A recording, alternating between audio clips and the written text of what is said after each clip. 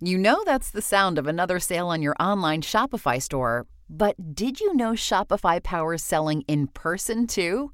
That's right. Shopify is the sound of selling everywhere. Online, in-store, on social media, and beyond.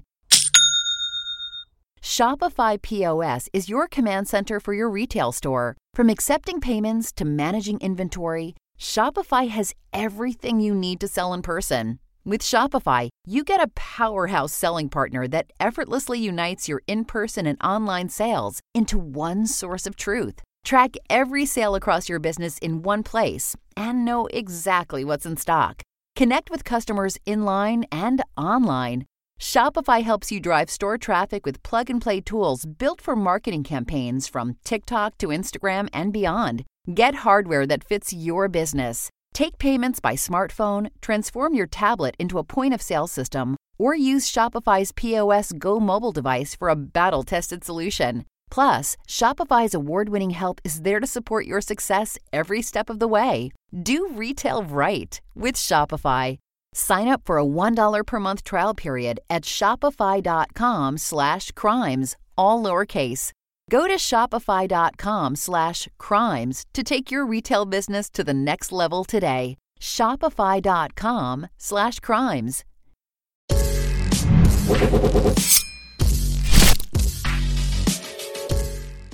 Good morning, and thanks for joining me for Rise and Crime, your morning caffeine hit all about crime. I'm Mama Jules, and let's start in Colorado, where last week a preliminary hearing revealed some details in the case against an Aurora dentist who has been charged with first-degree murder of his wife. 45-year-old dentist James Craig and his wife, 43-year-old Angela Craig, have what seemed to be a pretty typical Christian love story. They met while James was getting his undergrad at Brigham Young University, and they married early. And while James was working his way through dental school at the University of Missouri, Kansas City, the two began to add children to their family. Eventually, James and Angela had a total of 6 children. And this craziness and chaos of 6 kids, that was nothing new for Angela. She came from a family of 10 kids. And her son even said, when talking about his mother, that she loved lots of things, but that she didn't have time for them all because she had 6 children instead. Well, things weren't moving along swimmingly for the couple, despite the vacation pics and family photos that pepper the shared Facebook account. And I did say shared Facebook account because I know a lot of people think that's a huge red flag when a man and a woman share a Facebook account. You can have your opinion, whatever. I just wanted you to know they have a shared account. Okay. According to Angela's sister, James had cheated on Angela multiple times in their marriage, and James was also struggling financially. This was despite the shiny facade of Summerbrook Dental Group in Aurora, and James had also filed for bankruptcy in 2020. And it was at that time that his dental school friend named Ryan stepped in and he bought a portion of the practice. And how he did this is he kind of bailed James out. He actually didn't work as a dentist at Summerbrook, but he was adding it to a group of practices that he owned. So he stepped in and was trying to help his friend Ryan. Now, despite trying to turn around James' financial woes, Ryan said in the arrest affidavit that James was on the verge of filing bankruptcy again. Well, on March 6th of this year, an office manager, whose name has been redacted from the legal documents, said she was working late at Summerbrook when, surprisingly, James returned to the office after it was closed. She said she saw James using the exam room computer with the lights off, which just seemed odd to her because he had his own desktop computer in his office, and he also frequently brought a laptop to and from the office. Well, after about 30 minutes, James left the office and then he texted the office manager saying that he would be receiving a personal package and he asked her not to open it. Well, that personal package arrived 7 days later and another employee opened the package. Inside, they found potassium cyanide and it was written on a canister with like the danger poison symbol on the canister. So they were very alarmed.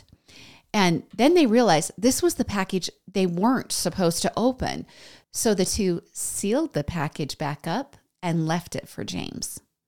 Well, all of this became very concerning for the office staff since Angela had been sick in recent weeks. In fact, on the same day that James was sneaking around the office after hours buying cyanide on the exam room computer, his wife was visiting the ER at Parker Adventist Hospital. She had been feeling dizzy and weak. Well, Angela was released that same day of that ER visit, but she returned just a few days later on March 9th with the same symptoms. And hospital staff admitted Angela into the hospital on that visit, and then she was released a few days later. And basically, doctors are a little baffled. They've run a ton of tests. There's a whole bunch of text messages between Ryan and a family friend that explain all the tests that have been run, and they're just not finding anything. Well, then, she was home just one day and then returned to the hospital again. And it was on this visit where James' story about Angela's illnesses starts to fall apart and where police start to piece it together. While Angela was unresponsive in the ER, James took a phone call from another doctor. Now, his business partner, Ryan, he had showed up at the hospital with his wife, and he took this opportunity where James was distracted to alert the attending physician to his worries about Angela being poisoned. See, the office staff, they had told Ryan about the mysterious package that had been errantly opened. And Ryan put 2 and 2 together. Mysterious illness that doctors can't pinpoint, shady behavior by James. And the office staff, well, they were also doing the math, and they knew the relationship between James and Angela was not good. James had even mentioned that he was wanting to divorce Angela. Well, as officers are becoming involved in the potential poisoning, Angela is crashing in the ER, and she's admitted to the ICU where she is placed on a ventilator. The attending physician that Ryan had told about the potential poisoning, well, he confronts James, and James denies the story about the potassium cyanide. James then immediately calls Ryan, who has walked out to his car, intending to leave the hospital. Okay, in this conversation, James initially denies that he purchased the poison. He's saying the surprise package contained a ring for Angela. Eventually, he changes his story and he tells Ryan that Angela actually dared him to order the poison and that she wanted to harm herself. He told Ryan he ordered it because he was playing sort of a game of chicken with Angela. Okay, the next day, as police get involved while Angela is near death in the ICU, James sends a lengthy text to Ryan, begging him to remain quiet about the cyanide and reassuring him that he has no requirement to talk with police. And police, well, they're not wasting any time. They are serving search warrants for James and Angela's home, where they eventually seize both of their phones and computers, and then also multiple protein powders and 2 bags of white powder that were not labeled. All right, and then things take a turn for the worse. After 3 days in the ICU, Angela is declared brain dead, and she's removed from life support. Shortly thereafter, Aurora police arrest James on suspicion of murder. And the police, they find treasures on the devices seized during the search warrants. Police found searches on the laptop that included how many grams of pure arsenic will kill a human, and also one that read, "Is arsenic detectable in an autopsy?" And James had also made a new email address in which he used that email address to purchase the arsenic. He had also viewed a YouTube video titled "The Top 5 Undetectable Poisons That Show No Signs of Foul Play." And then he viewed another one titled "The 10 Deadliest Plants That Can Kill You." Now, the searches of the devices also revealed that James was in a sexual relationship with an orthodontist out of Austin, Texas. And the messages between James and Karen Kane show travel plans that included Karen visiting Aurora during Angela's initial hospitalization in early March. All right, now for her part, Karen told Good Morning America that her and James had met at a dental conference and that he said he was in the midst of a divorce. Now, upon further interviews, the police say Angela's sister told them that this wasn't the first time James had poisoned Angela. Her sister claimed he had poisoned her 5 years earlier. And the sister also told investigators that James had previously had numerous affairs and that Angela had tried to leave the marriage more than once, but that James would always convince her to stay. Well, James is being held on a $10 million cash bond and has yet to make that bond, and his next arraignment is scheduled for August 29th. According to Angela's obituary, she was remembered as an intelligent and energetic woman who used her gifts to elevate those around her, especially her children. It also noted that she had a large capacity to forgive and was willing to help both friends and strangers.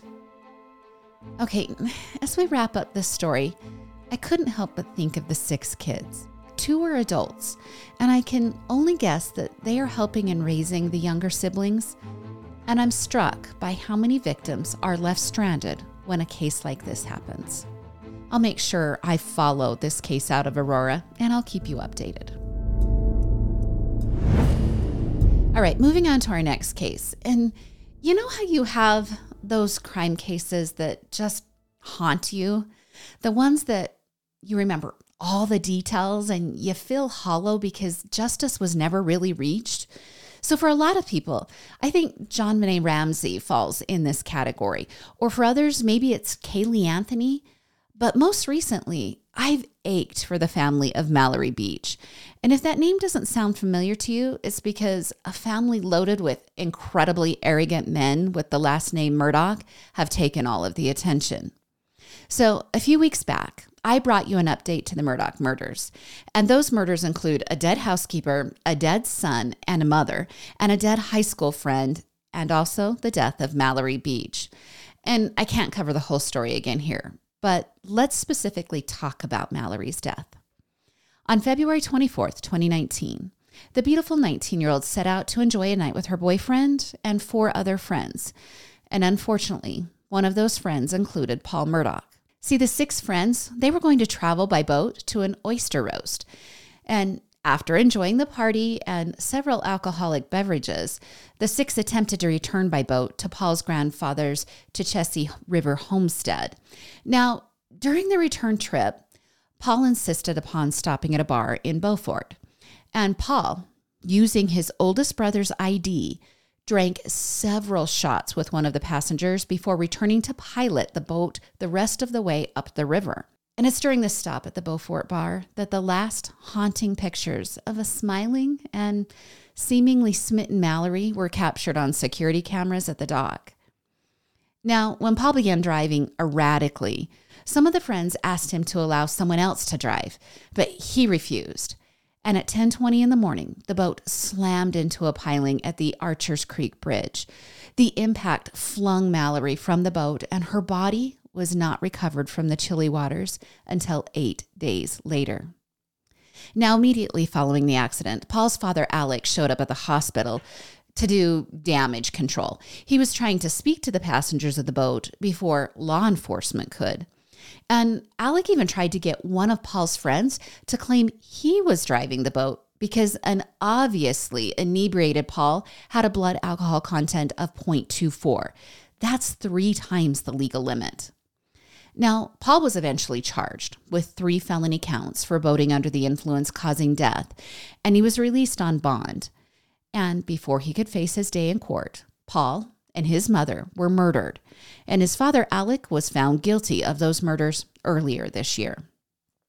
All right, now let's get back to Malory.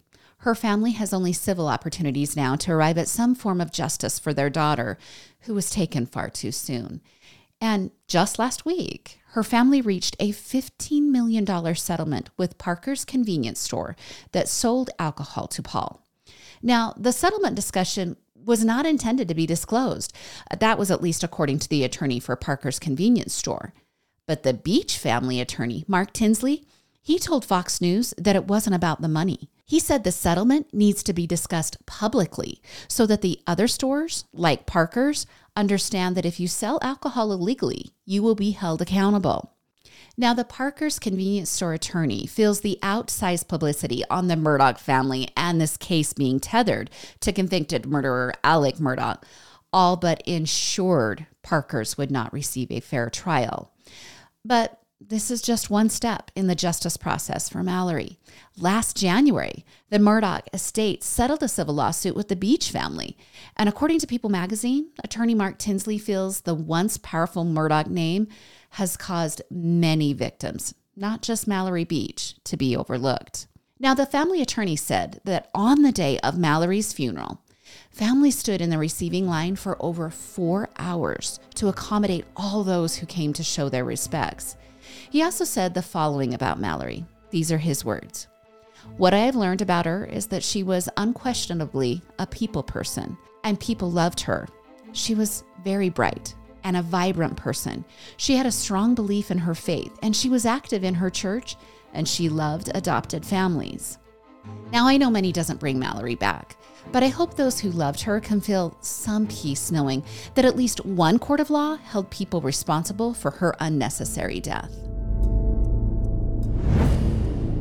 All right, let's bring you a quick update to the case out of Kenya, where just a week ago, 12 more bodies were exhumed in the massive discovery of dead congregants in a doomsday cult.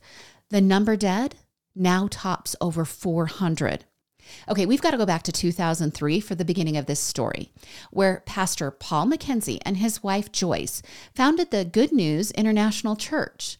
Now, the church slowly grew, mostly by Mackenzie promising his congregation that he could speak directly with God.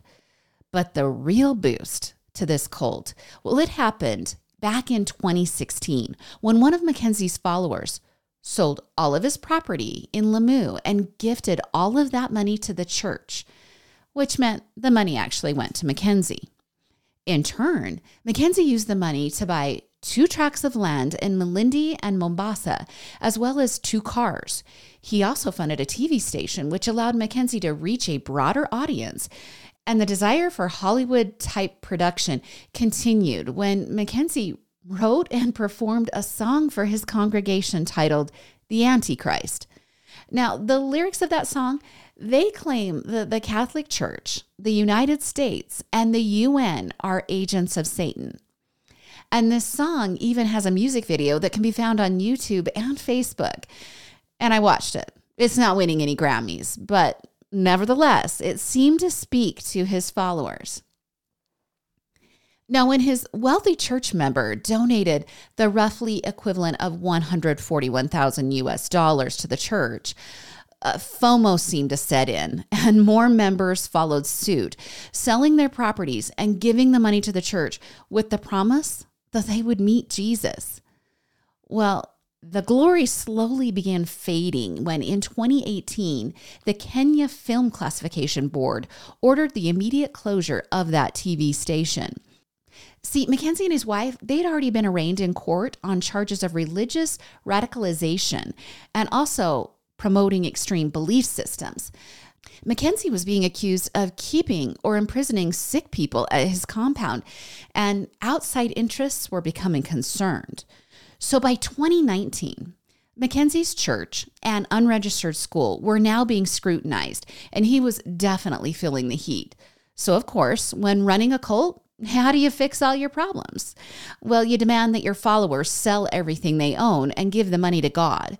Or in this case, give the money to Mackenzie. And then he also asked them to starve themselves to death to expedite the meeting of God. Okay, at some point after 2019, the church went dormant, at least according to Mackenzie. But hundreds continued to live on the land. And then a few months ago, authorities started discovering the bodies. And it is worth noting, as his cult followers were starving themselves, Mackenzie and his family, well, they were living in a gated community and they continued to eat normally. All right, in March of 2023, Mackenzie denied ordering his followers to starve. And authorities have been holding Mackenzie and 36 other suspects in police custody since mid-April. But oddly, none of them have yet to be charged with the deaths. Now, 30 of the suspects being held, they did participate in a hunger strike until prosecutors threatened them with charges for intentionally trying to end their lives, and then they began eating again. Now, according to a Reuters interview with Stephen Moiti, and I hope I pronounced his name right, his wife and 6 children, they joined the cult, and they're possibly among the dead because they're listed as missing right now. Well, this gentleman, he said Mackenzie had told them to starve themselves ahead of the world ending, which was supposed to happen on April 15th, 2023. He also said Mackenzie promised he would be the last one to die and that he would lock the doors when that was about to happen. Now, there is some good news when it comes to the rising death toll. 95 people have been rescued from the compound. But here's the bad news. If 403 are confirmed dead and 95 have been rescued, that brings the total to 498. But 613 people who apparently had ties to the cult have been reported missing. So simple math leads one to believe the death toll will continue to rise. And it's important to understand that this compound, well, it's located on heavy forested land. So discovery of the burial sites has been difficult. Now, former members of the cult who were able to escape allege that Mackenzie compelled congregants to fast as part of the church's teaching. And Mackenzie's sermons, which the BBC says were still available online, even though Mackenzie claimed he had closed the church, well, those sermons often dealt with apocalyptic themes. And a banner on the church's website reads, "We are about to win the battle. Let no one turn back. The journey is about to be accomplished." Well, the BBC, they scoured those videos online, and they report that fasting was never demanded, but it was preached that followers should make sacrifices for the church, including the sacrifice of their own lives. Now, this isn't the first time Mackenzie has been in trouble with authorities. He was previously arrested for connections to the disappearance of several children, but he was released on bond in that case. Now, the Kenyan president, William Ruto, he told the country's media that he and the government had failed in preventing the deaths of the cult members. He said the following, "I am taking responsibility. This should not have happened. And certainly, some people who are responsible for this failure on the part of the government will have to give an account because it should not have happened when we have all the agencies." Now, obviously, I'm concerned about the potential of the rising death toll, and I have looming questions that are not answered, like, how did this dying span several years without any intervention? And I'm also concerned about the lack of charges in this case. So I'll be watching and I'll keep you updated. All right, that's your Monday edition of Rise and Crime. Make sure you give me a follow on YouTube, Instagram, or TikTok. And if you're loving the content, I'd love a 5-star review. Thanks for joining me. Keep safe out there. I'm Mama Jules.